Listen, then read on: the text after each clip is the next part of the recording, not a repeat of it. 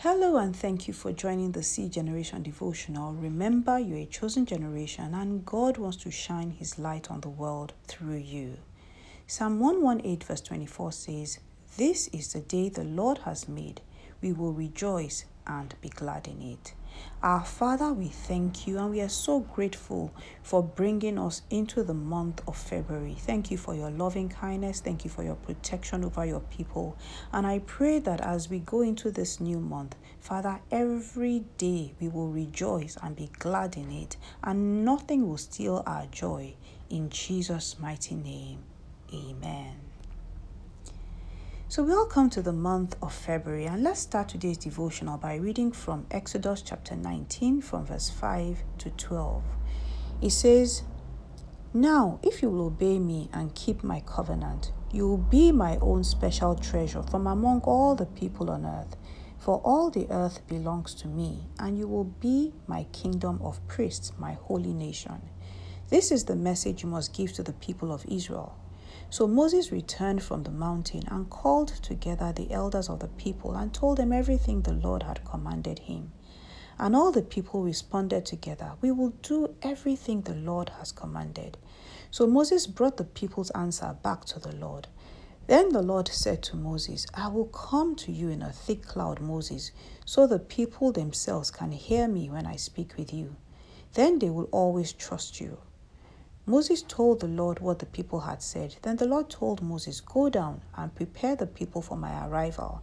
Consecrate them today and tomorrow, and have them wash their clothing. Be sure they are ready on the third day, for on that day the Lord will come down on Mount Sinai as all the people watch. Mark off a boundary all around the mountain. Warn the people, be careful, do not go up on the mountain or even touch its boundaries. Anyone who touches the mountain will certainly be put to death." Then verses 14 to 15 says, "So Moses went down from the mountain to the people and sanctified the people, and they washed their clothes. And he said to the people, 'Be ready for the third day. Do not come near your wives.'" So here in this passage we've just read, God was inviting the Israelites into a more intimate relationship with him, and he told Moses to invite them to meet with him physically. But they couldn't just walk into God's presence anyhow. God told Moses to prepare and consecrate the people. And they were to start the consecration process 2 days ahead for them to be able to enter God's presence on the third day. Now, there are two specific acts of consecration that God demanded. First, they were to wash their clothes. Washing their clothes was an act of purification. By doing this, the Israelites were demonstrating their understanding that God is holy, and to meet with God required for them to be holy. Secondly, they were to stay away from any form of intimacy with their wives.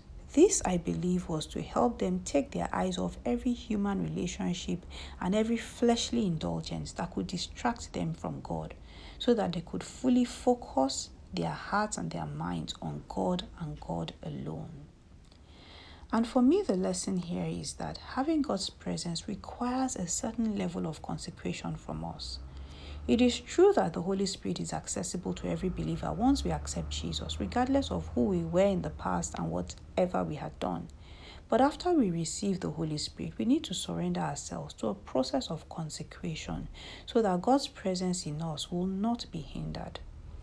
Romans chapter 12 from verse 1 to 2 says, "Therefore I urge you, brothers and sisters, in view of God's mercy, to offer your bodies as a living sacrifice, holy and pleasing to God. This is your true and proper worship. Do not conform to the patterns of this world, but be transformed by the renewing of your mind. Then you'll be able to test and approve what God's will is, his good, pleasing, and perfect will." You know, it is when we consecrate ourselves as a living sacrifice, holy and pleasing to God, that we can know what God's good, pleasing, and perfect will for our lives is. And that is the time that we can actually get the best of God's presence in our lives. In Joshua chapter 3 verse 5, Joshua said to the Israelites, "Consecrate yourselves, for tomorrow the Lord will do amazing things among you." If we want God to do amazing things in our lives this year and this new month, let us consecrate ourselves to God on a daily basis and surrender completely to the Holy Spirit. My prayer is that God will grant us the grace to consecrate ourselves so that God can do His work in us through the presence of the Holy Spirit. I really hope you've been blessed by today's devotional, and if you have, please remember to follow, like, and share on your favorite platforms like Instagram, YouTube, Spotify, Apple, or Google, or at C Generation Devotional. And if you'd like to get in touch, please send a DM on Instagram. So have an amazing month ahead. God bless you.